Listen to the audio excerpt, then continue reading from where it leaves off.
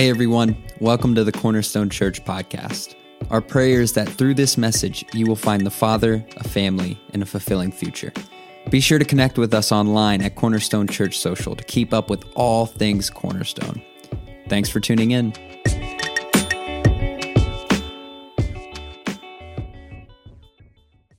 It's good to be with everybody worshiping today. I am excited. I am pumped for today's sermon. Very excited to preach it. I hope that you've enjoyed this series, How to Survive a Horror Movie. I hope it's been helpful. I hope it's been entertaining. I hope that it's helped you see not just God's word in a new light, but maybe horror movies. Maybe we have some new horror movie fans because of this series. It's been funny. People have not been able to believe that we've done this series. Like whenever I've talked to different people, they're like, I'm so glad. It's been really cool and it's been fun. I can't believe that our church is doing a sermon series on horror movies and focusing so much on Halloween, which got me thinking. We talked about this at the beginning of the series, but I just want to hit it again because we're coming up close on Halloween. Cornerstone's stance on spooky season and on Halloween in general. It's everywhere, right? Halloween's everywhere. It's from the moment September 1st hits all the way through October 31st. Think about that. That's 2 solid months of the year. Everything is Halloween focused. Everything. Like you go in stores and there's Halloween candy for sale. There's Halloween costumes for sale. The food is like Halloween themed. Like we bought Fruit Loops the other day and they're like spooky Fruit Loops. Like everything is Halloween themed. You turn on TV and AMC has Fear Fest going on with horror movies and Freeform.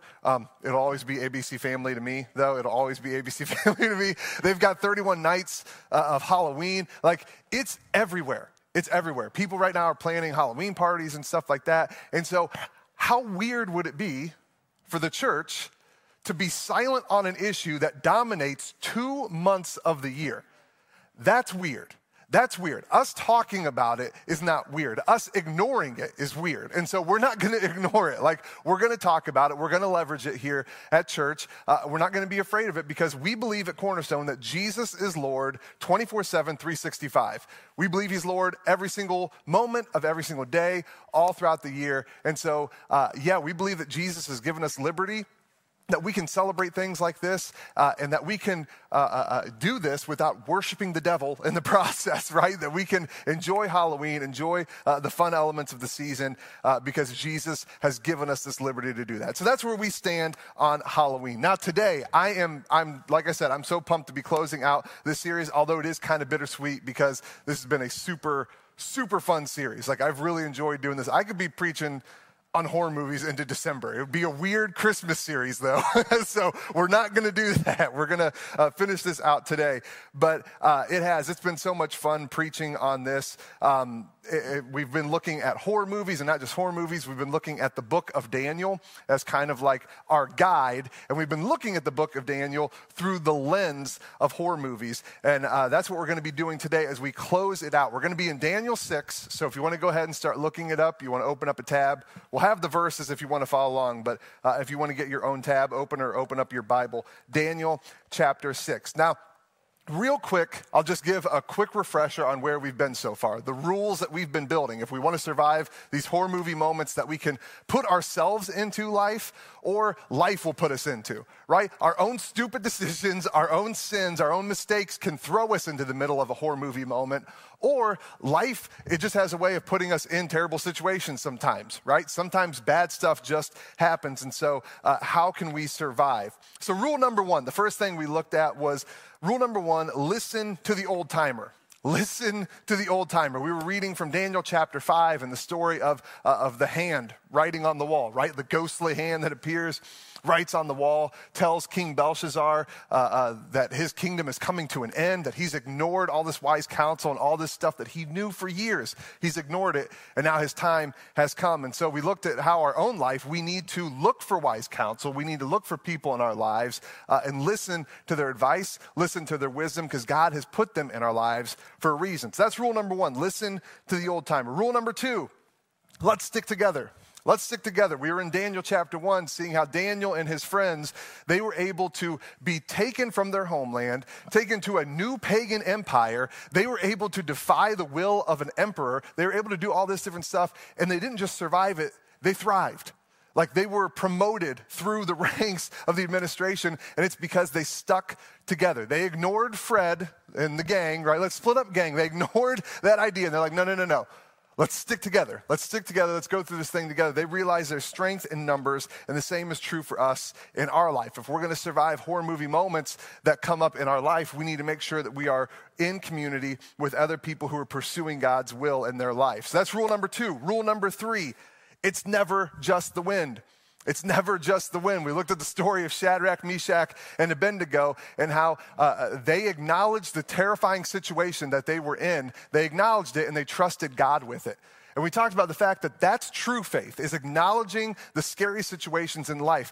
True faith isn't looking at what's coming up in your life, and if it's scary, acting like it's not scary. Like, oh, no, I'm not getting these final notice bills, and no, my wife isn't actually upset with me. Like, no, that's not faith. That is denial. That's denial. Faith is acknowledging, yeah, my situation is scary, but if I trust Jesus and follow him, he can get me through it. So that was rule number 3. And then last week, rule number 4, avoid the attic. Avoid the attic. And we were looking at Daniel chapter 4, and we see the story of King Nebuchadnezzar and how he starts to lose his mind. He's been neglecting God. He hasn't been following God in his life. He's been living for his own honor, for his own esteem, not for God's. And so he loses his mind. He loses his kingdom. He loses his splendor. And then whenever he regains it, whenever he finally humbles himself before God and he regains his mind, he regains the sanity, the first thing he does is worship. The first thing he does is worship. And how for us it can be so easy whenever we feel like we let God down, the first thing we want to do whenever we realize that is sulk. The first thing we want to do is, no, God, I'm not worthy. I'm not worthy. I shouldn't have done that. And I don't want to be at church. I don't want to be around my Christian friends. I don't want to listen to worship music because I feel bad about myself. And so we learned from Nebuchadnezzar that, you know what, we need to avoid the attic. Avoid the attic. Avoid the things in your past, all those memories of the times that you feel like you've let God down, and just worship him. Trust Jesus with your past and worship him because he is worthy.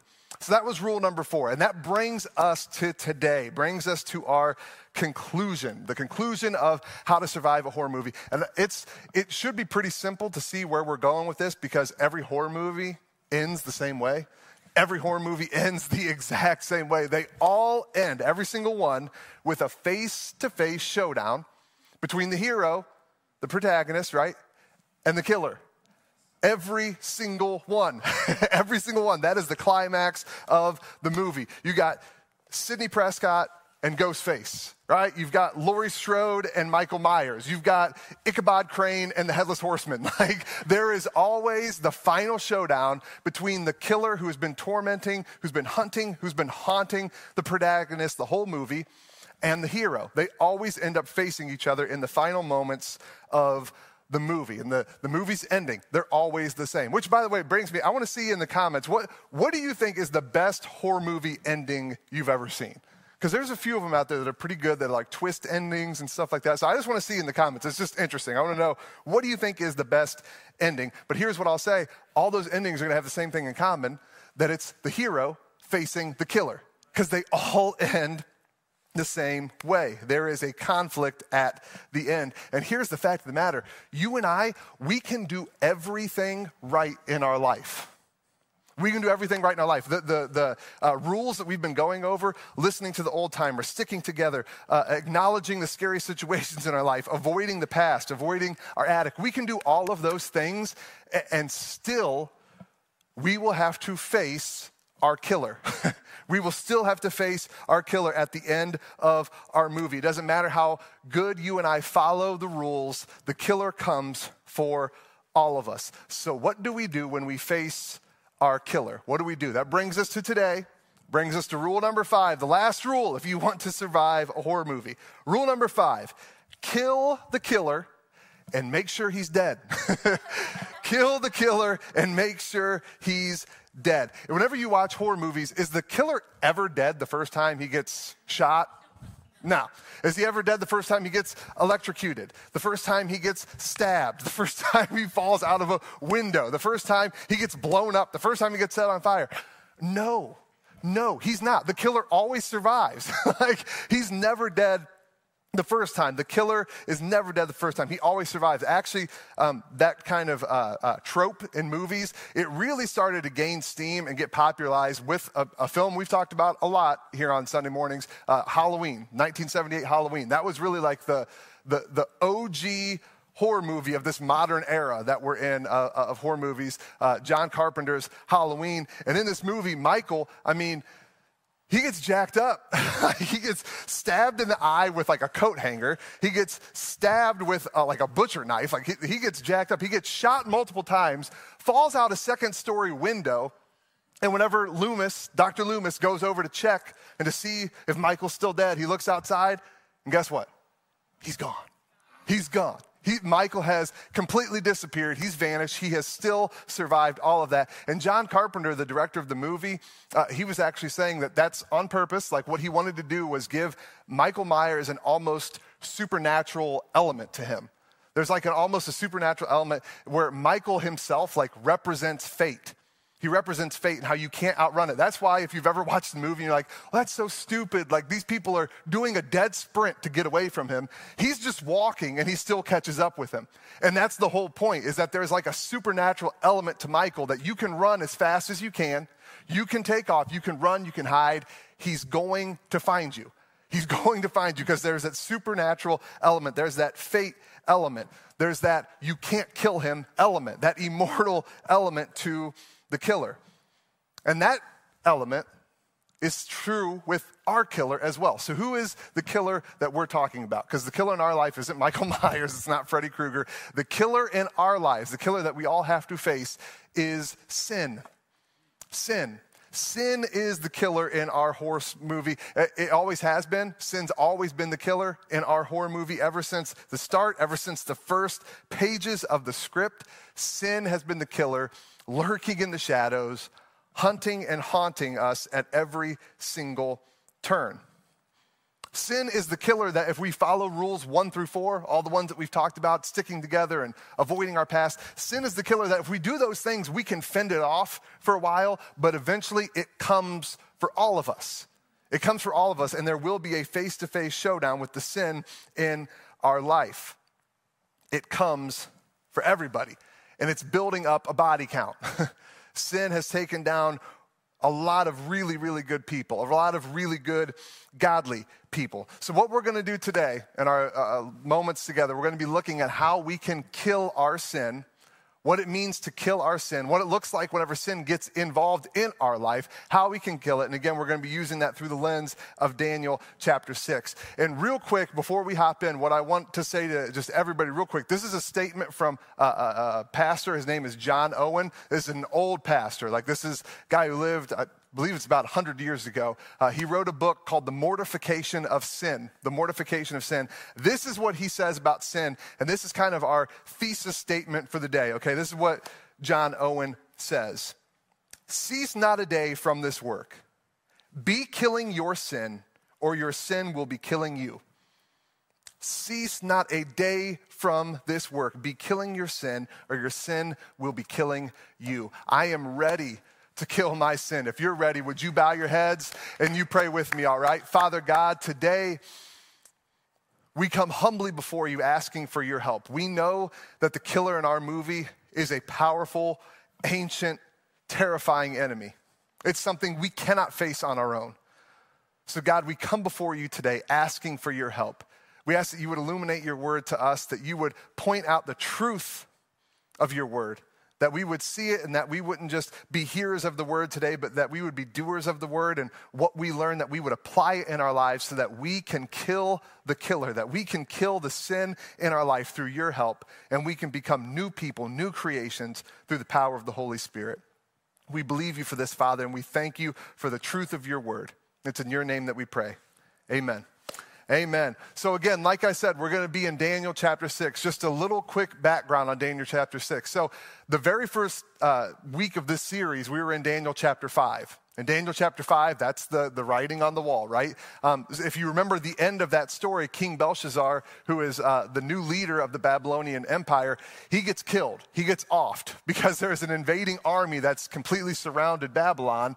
And so they break through, they breach the walls, and now Babylon has fallen, and a new empire comes into power, the Median Persian Empire. They come into power, and along with them, a new ruler by the name of Darius. Darius is the new ruler who comes into power, and he actually follows different things that Nebuchadnezzar was doing and some of the Babylonian leaders was doing. He comes in, and rather than just cleaning house, he looks for some people in the current administration to be like, okay, who in here is wise? Who in here are some good leaders that I can use and leverage in my own administration? And one of the people that he finds is Daniel, right? Daniel's been favored by God. Daniel's been doing amazing work throughout his entire life. And so Darius sees him. God gives Daniel favor with the new king, and Daniel gets a high spot in Darius's administration. We actually see in scripture that Darius is wanting to set up this kind of governmental structure, and how he does it, he's like, okay, I'm going to appoint 120 regional rulers called satraps. I'm going to appoint these 120 regional rulers, and on top of them, there will be 3 administrators to oversee them. Daniel got one of those administration jobs. He was one of the 3 picked. And here's the thing, Daniel was so good at what he did. He was such an honest person, such a great advisor, such a great leader, that Darius decided, you know what? I'm going to promote Daniel. Like, I'm not just going to have him be one of the top 3. I'm going to make him the administrator of the administrators. He's going to be second only to me in the kingdom. Guess who didn't like that? Guess who wasn't a fan of that? The other leaders, right? They weren't too hip on that. They're like, no. I don't like this. This guy's shooting up the ranks. He's making us look bad. We need to do something to bring him down a notch or 2. And so they start digging into his past. They start looking for different areas where maybe Daniel hasn't been quite forthcoming. Maybe he's been corrupt. Maybe he hasn't been honest. They start looking into his past, and scripture actually says this: the administrators and the satraps tried to find grounds for charges against Daniel in his conduct of government affairs, but they were unable to do so. They could find no corruption in him because he was trustworthy and neither corrupt nor negligent. And listen to this. This is incredible. Finally, these men said, we will never find any basis for charges against this man Daniel unless it has something to do with the law of his God. Think about that for a moment. The only thing that they could find on him was like, look, this dude, he is above reproach in every single way. If we're going to get him, the only way we're going to be able to do that is by making it illegal to worship his God, because that's the only thing we can find. That is the only thing. Man, if we as Christians, if that could be true of us today, how our world would be so different. So they go about doing this like, all right, we found our end. This is how we're going to bring Daniel down. We're going to try to make a law. We're going to try to do something to make it where worshiping his God is illegal. And so this is what they do, starting in verse 6. Again, chapter 6, verse 6. So these administrators and satraps went as a group to the king and said, may King Darius live forever. The royal administrators, prefects, satraps, advisors, and governors have all agreed that the king should issue an edict and enforce the decree that anyone who prays to any god or human being during the next 30 days, except to you, your majesty, shall be thrown into the lion's den. Now, your majesty, issue the decree and put it in writing so that it cannot be altered, in accordance with the law of the Medes and the Persians, which cannot be repealed. So King Darius put the decree in writing. So you see, these guys, they all come up before the king, and they just start, just kissing his butt, right? I mean, they're like, oh, majestic King Darius, may you live forever. King, you know what? You're so incredible. We were all talking, and we all got to thinking, you know what should be the law of the land? The only person we can pray to, the only God we can pray to, the only person who is worthy of our worship is you, King.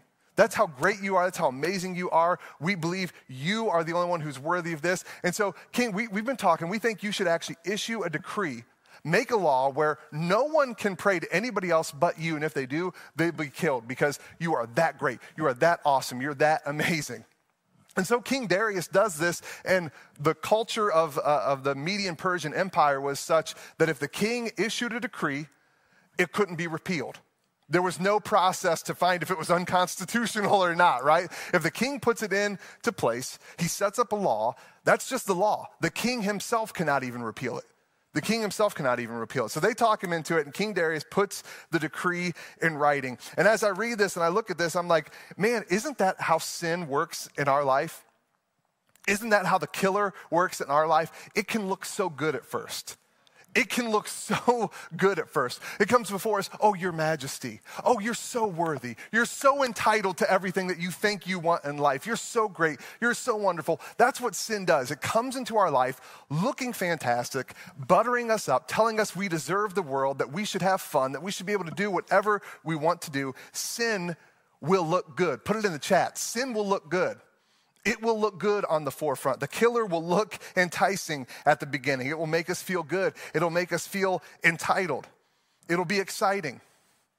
Why do you think all this stuff that they do in horror movies, it seems stupid, but they do it because it's exciting, because it seems fun, because it seems like a good time. That's why they go to the house that says it's abandoned. That's why they ignore the keep out signs. That's why they do all these different things. That's why they read from the cursed book that they shouldn't be reading from, right?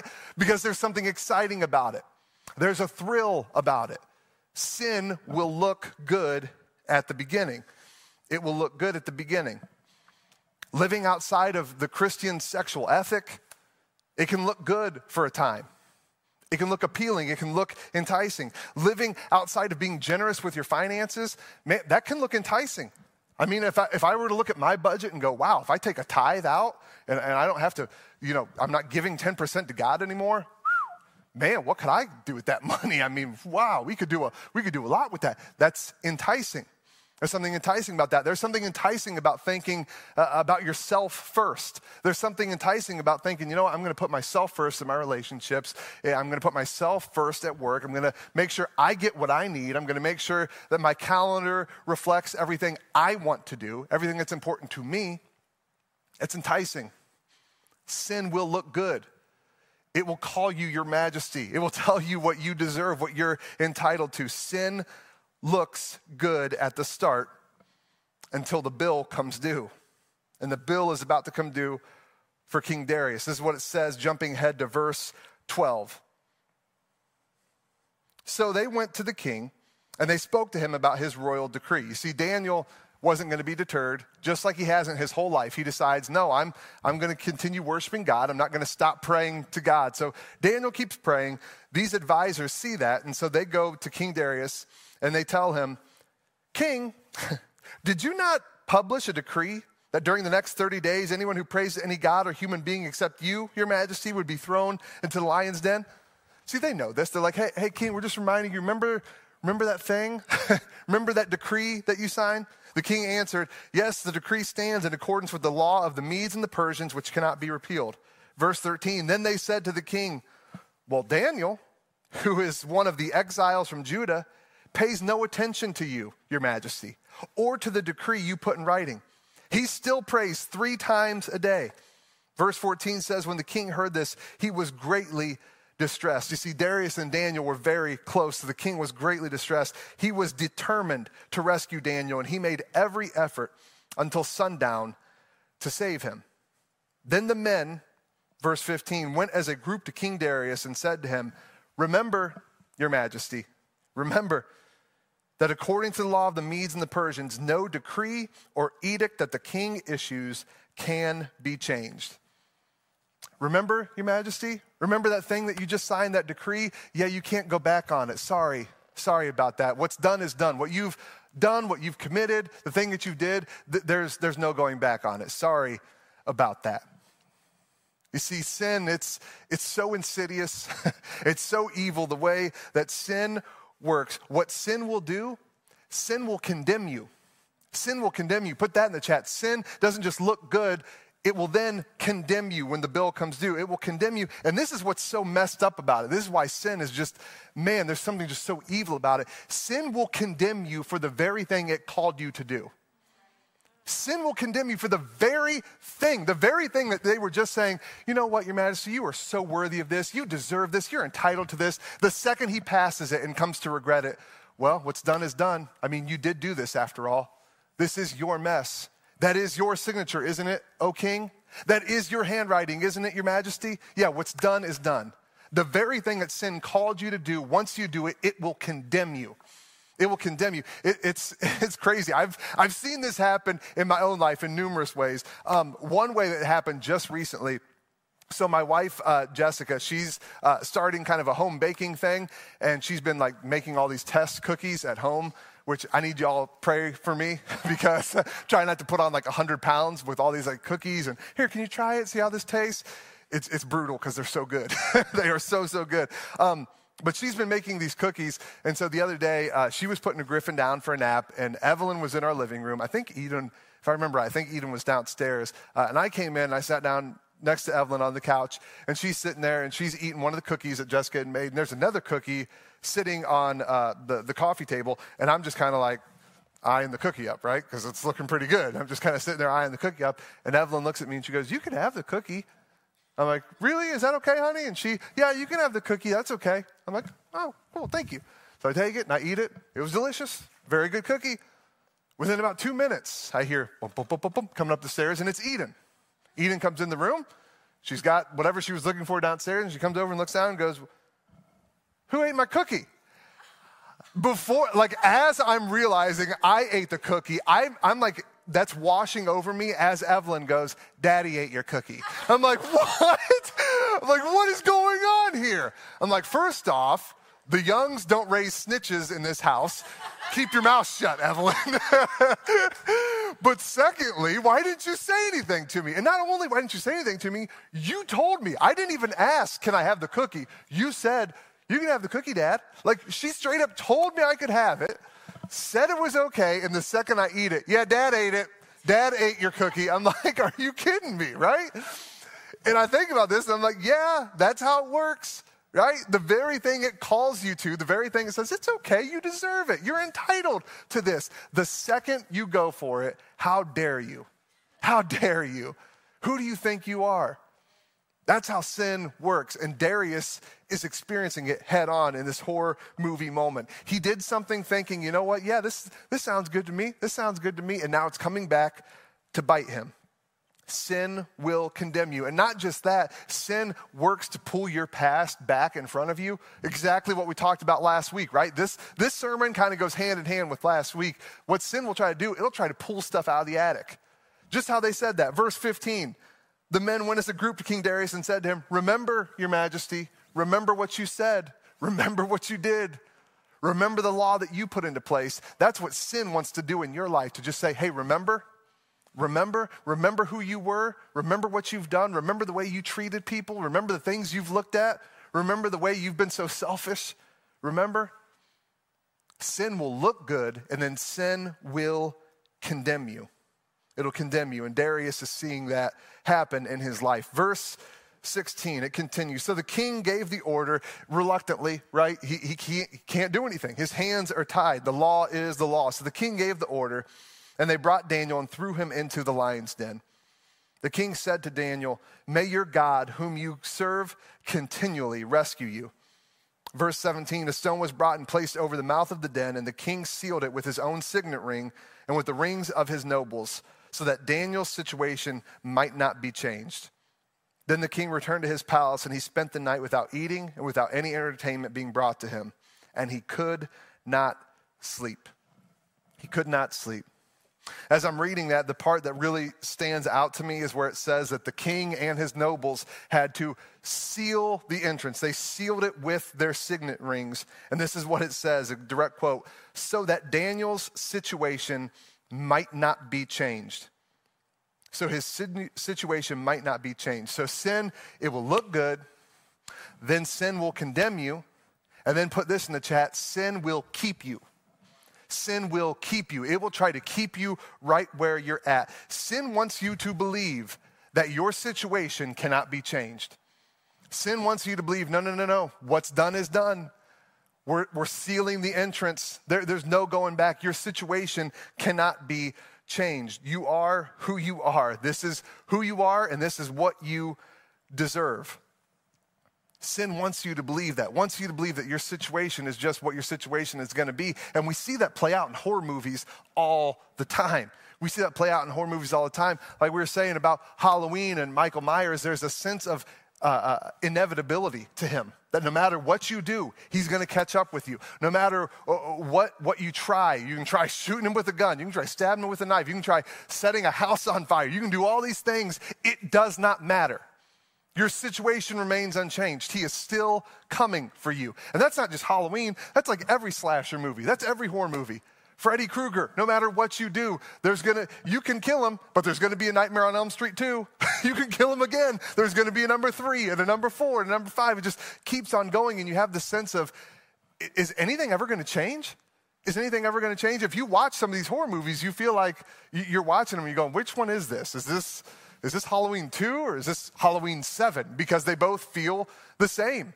The killer's chasing the people, right? Like, it just feels like it never changes. And that's exactly what sin wants to do in your life. It wants you to feel like your situation is not going to change. Just like Daniel's situation could not be changed. That's what sin wants you to believe, that it is inevitable, that the killer is inevitable and there is nothing you can do to change it.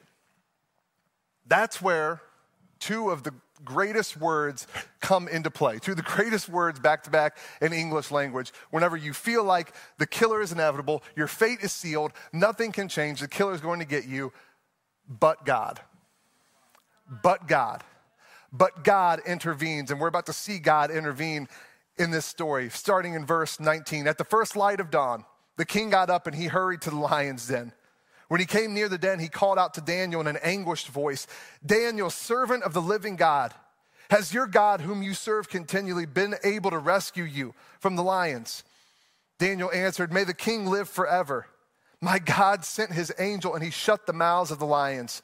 They have not hurt me because I was found innocent in his sight, nor have I done any wrong before you, your majesty." The king was overjoyed and he gave orders to lift Daniel out of the den. And when Daniel was lifted from the den, no wound was found on him because he had trusted in God. Not a wound was found on him. What King Darius asks to Daniel is the same question I want to ask to you right now, and I actually want a response. I want you to put it in the comments. Has the God you serve been able to rescue you? Has the God you serve been able to rescue you? I can't speak for your testimony, but I can speak for mine. God has come through for me so many times, it's crazy. God has gotten me out of so many horror movie moments, I can't even begin to tell all of them from the stage. We'll be here all day. We will be here until Christmas if I start on that. God has been able to rescue me. He has come through so many times in situations that I felt like could be unchanged. That no, my fate is sealed. The killer is inevitable. I've messed up. I've screwed up so bad. I've gone against God's will. I've done things I shouldn't have done. I've said things I shouldn't have said. I've treated people in a way I shouldn't have treated. I have screwed up royally. And it feels like my situation, it can't be changed by anyone. It feels like it's inevitable and my fate is sealed, but God. But God comes into the picture. But God comes into the picture and he saves the day. He rescues me from my horror movie moments. Has God been able to rescue you? Yes. Yes. Jesus comes into the situation time and time again, the unchangeable situations of our life, and he changes them. He changes them. He rescues us. And here's the thing. Not only has Jesus rescued us, not only has he saved us from sin, this is a huge pivotal point. He doesn't just save us from sin. He makes it so sin no longer can kill us without our permission. We have to give it our permission. Sin can't just kill us anymore. We have to allow it to take our life. We have to allow it. You see, one of the best books out there, it's the second bestseller only to the Bible, is Pilgrim's Progress. If you've ever read it, it's fantastic. It's one of the best pieces of literature. It's just an incredible, incredible book. And it's an allegory talking about a man named Christian trying to make his way through life and effectively get to heaven. Like he's trying to make it to the celestial city. And there's a part in the story where it says how he's walking through essentially the valley of the shadow of death that Scripture talks about. And as he's walking through this valley, he sees up ahead of him 2 lions, like these just massive beasts, like these huge lions in front of him, and he's petrified. Like these things look hungry, they look terrifying. He knows, like, talk about a horror movie moment, right? He sees them and he's like, these things are going to just maul me to death. I can't go any further. As he starts looking, he realizes, wait a second. They're chained. Like they're chained. They can't get to me. If I just avoid them, They can't get to me. And so sure enough, the valley starts to tighten, but he's able to slip by them. And as he's walking by, they're roaring right in his face. Their breath is right up against him, right? It's scary, but they can't touch him. They can't touch him. That's because sin can no longer kill you without your permission. You see, the lion, I've heard pastors say it this way, the lion may roar, but he's on a leash.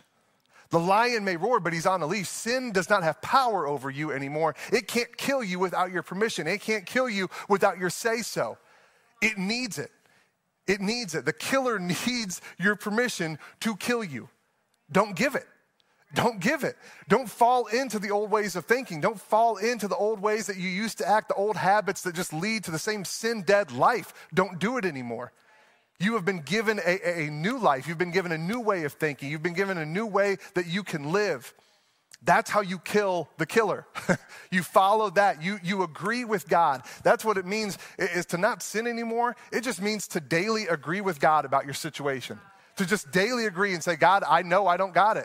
I know I don't got it. I need your help. I need your help. I know that on my own, I can't kill the killer, but with you, I can kill him and make sure he's dead. Like I can kill him and know that every single day I can put it to death. I can take up my cross and I can put my sin to death every single day by agreeing with you about my condition and that I need you. We can kill the killer and make sure he's dead. And that's exactly what we see happen in the final verse, Daniel 6:24. This is what it says. At the king's command, the men who had falsely accused Daniel were brought in, and they were thrown into the lion's den, along with their wives and children. Before they even reached the floor of the den, the lions overpowered them and crushed their bones. Yow. It's crazy, right? But you see what Darius did there? What Darius did in these final moments of this story, it is so important, and I don't want us to miss this because this is what you and I need to do. He had the people, these accusers, these advisors, these people who had advised him to create this law, and then whenever it came back to bite him, they were the ones who were condemning him, saying, hey, you're the one who wrote this law. I don't know what to tell you, king. He had those people, and what did he do with them? Did he confine them? Did he confine them, put them in jail? Did he correct them, tell them, hey, just don't do that again? Did he constrain them? Did he demote them? No. What did Darius do? He killed them. He killed them. Morbid, I know, but necessary. The very things that caused Darius to sin, he didn't just keep them out of the way. No, he had them killed. He had them put down. See, we have a temptation to just kind of excuse and try to modify the sin in our life. That isn't enough. The sin needs to be killed. We need to kill the killer and make sure that he's dead. We need to daily follow Jesus. We need to daily give our sinful desires, daily give the old ways of thinking that we used to have and offer them up to him and say, Jesus, I need your help. Kill it. Kill it. Put it to death. Put it to death. Give me a new way of thinking, a new outlook on life, your outlook on life. Because you see, you and I, we can survive our horror movie moments. We can survive our horror movie moments and we can get to the end of them and them not have a horrifying ending. Our ending that was supposed to be framed in sin and death instead can be framed in freedom and new life. That can be the end of your story. You can flip the script on your horror movie. You can do it, but it comes by killing the killer and making sure he's dead, by sacrificing everything that you feel like, that's what I want. That's what I think is best for me. Sacrificing those things to Jesus and saying, I want what you want. I agree with you about my condition. I am offering myself up to you, Jesus. Kill the sin in my life and make sure it's dead. You can do that today. You can make that choice today. And I want to pray with you real quick. Heavenly Father, I ask that you would warm the hearts of everyone listening right now who knows that you're speaking to them. Everyone who has sin in their life, unrepented sin that you, not me, I don't know what everyone has in their life. I don't know where people are at, but you know, God. And you're putting your thumb in the back of the people right now who need to kill the killer in their life. God, help them to see their need for you in these next moments. Help them to see that they don't have to live a horror movie moment life anymore, but that they can flip the script and that by your power, by your name, the name of Jesus, sin and death can be replaced with freedom and life by you. Work in their hearts, Jesus, and work in our hearts of the people who are already following you. Work in our hearts to let us see our need for you afresh today, our need for you to kill the sin in our life, to take that old sin-dead way of living and put it to death once and for all so that we can live a new life following you. We love you, Father, and we pray this in your name. Amen. Well, that's all for this week. Thanks again for joining us. If you'd like to contact us or find out more about our ministry, head over to our website at cornerstonechurch.info. Have a great week.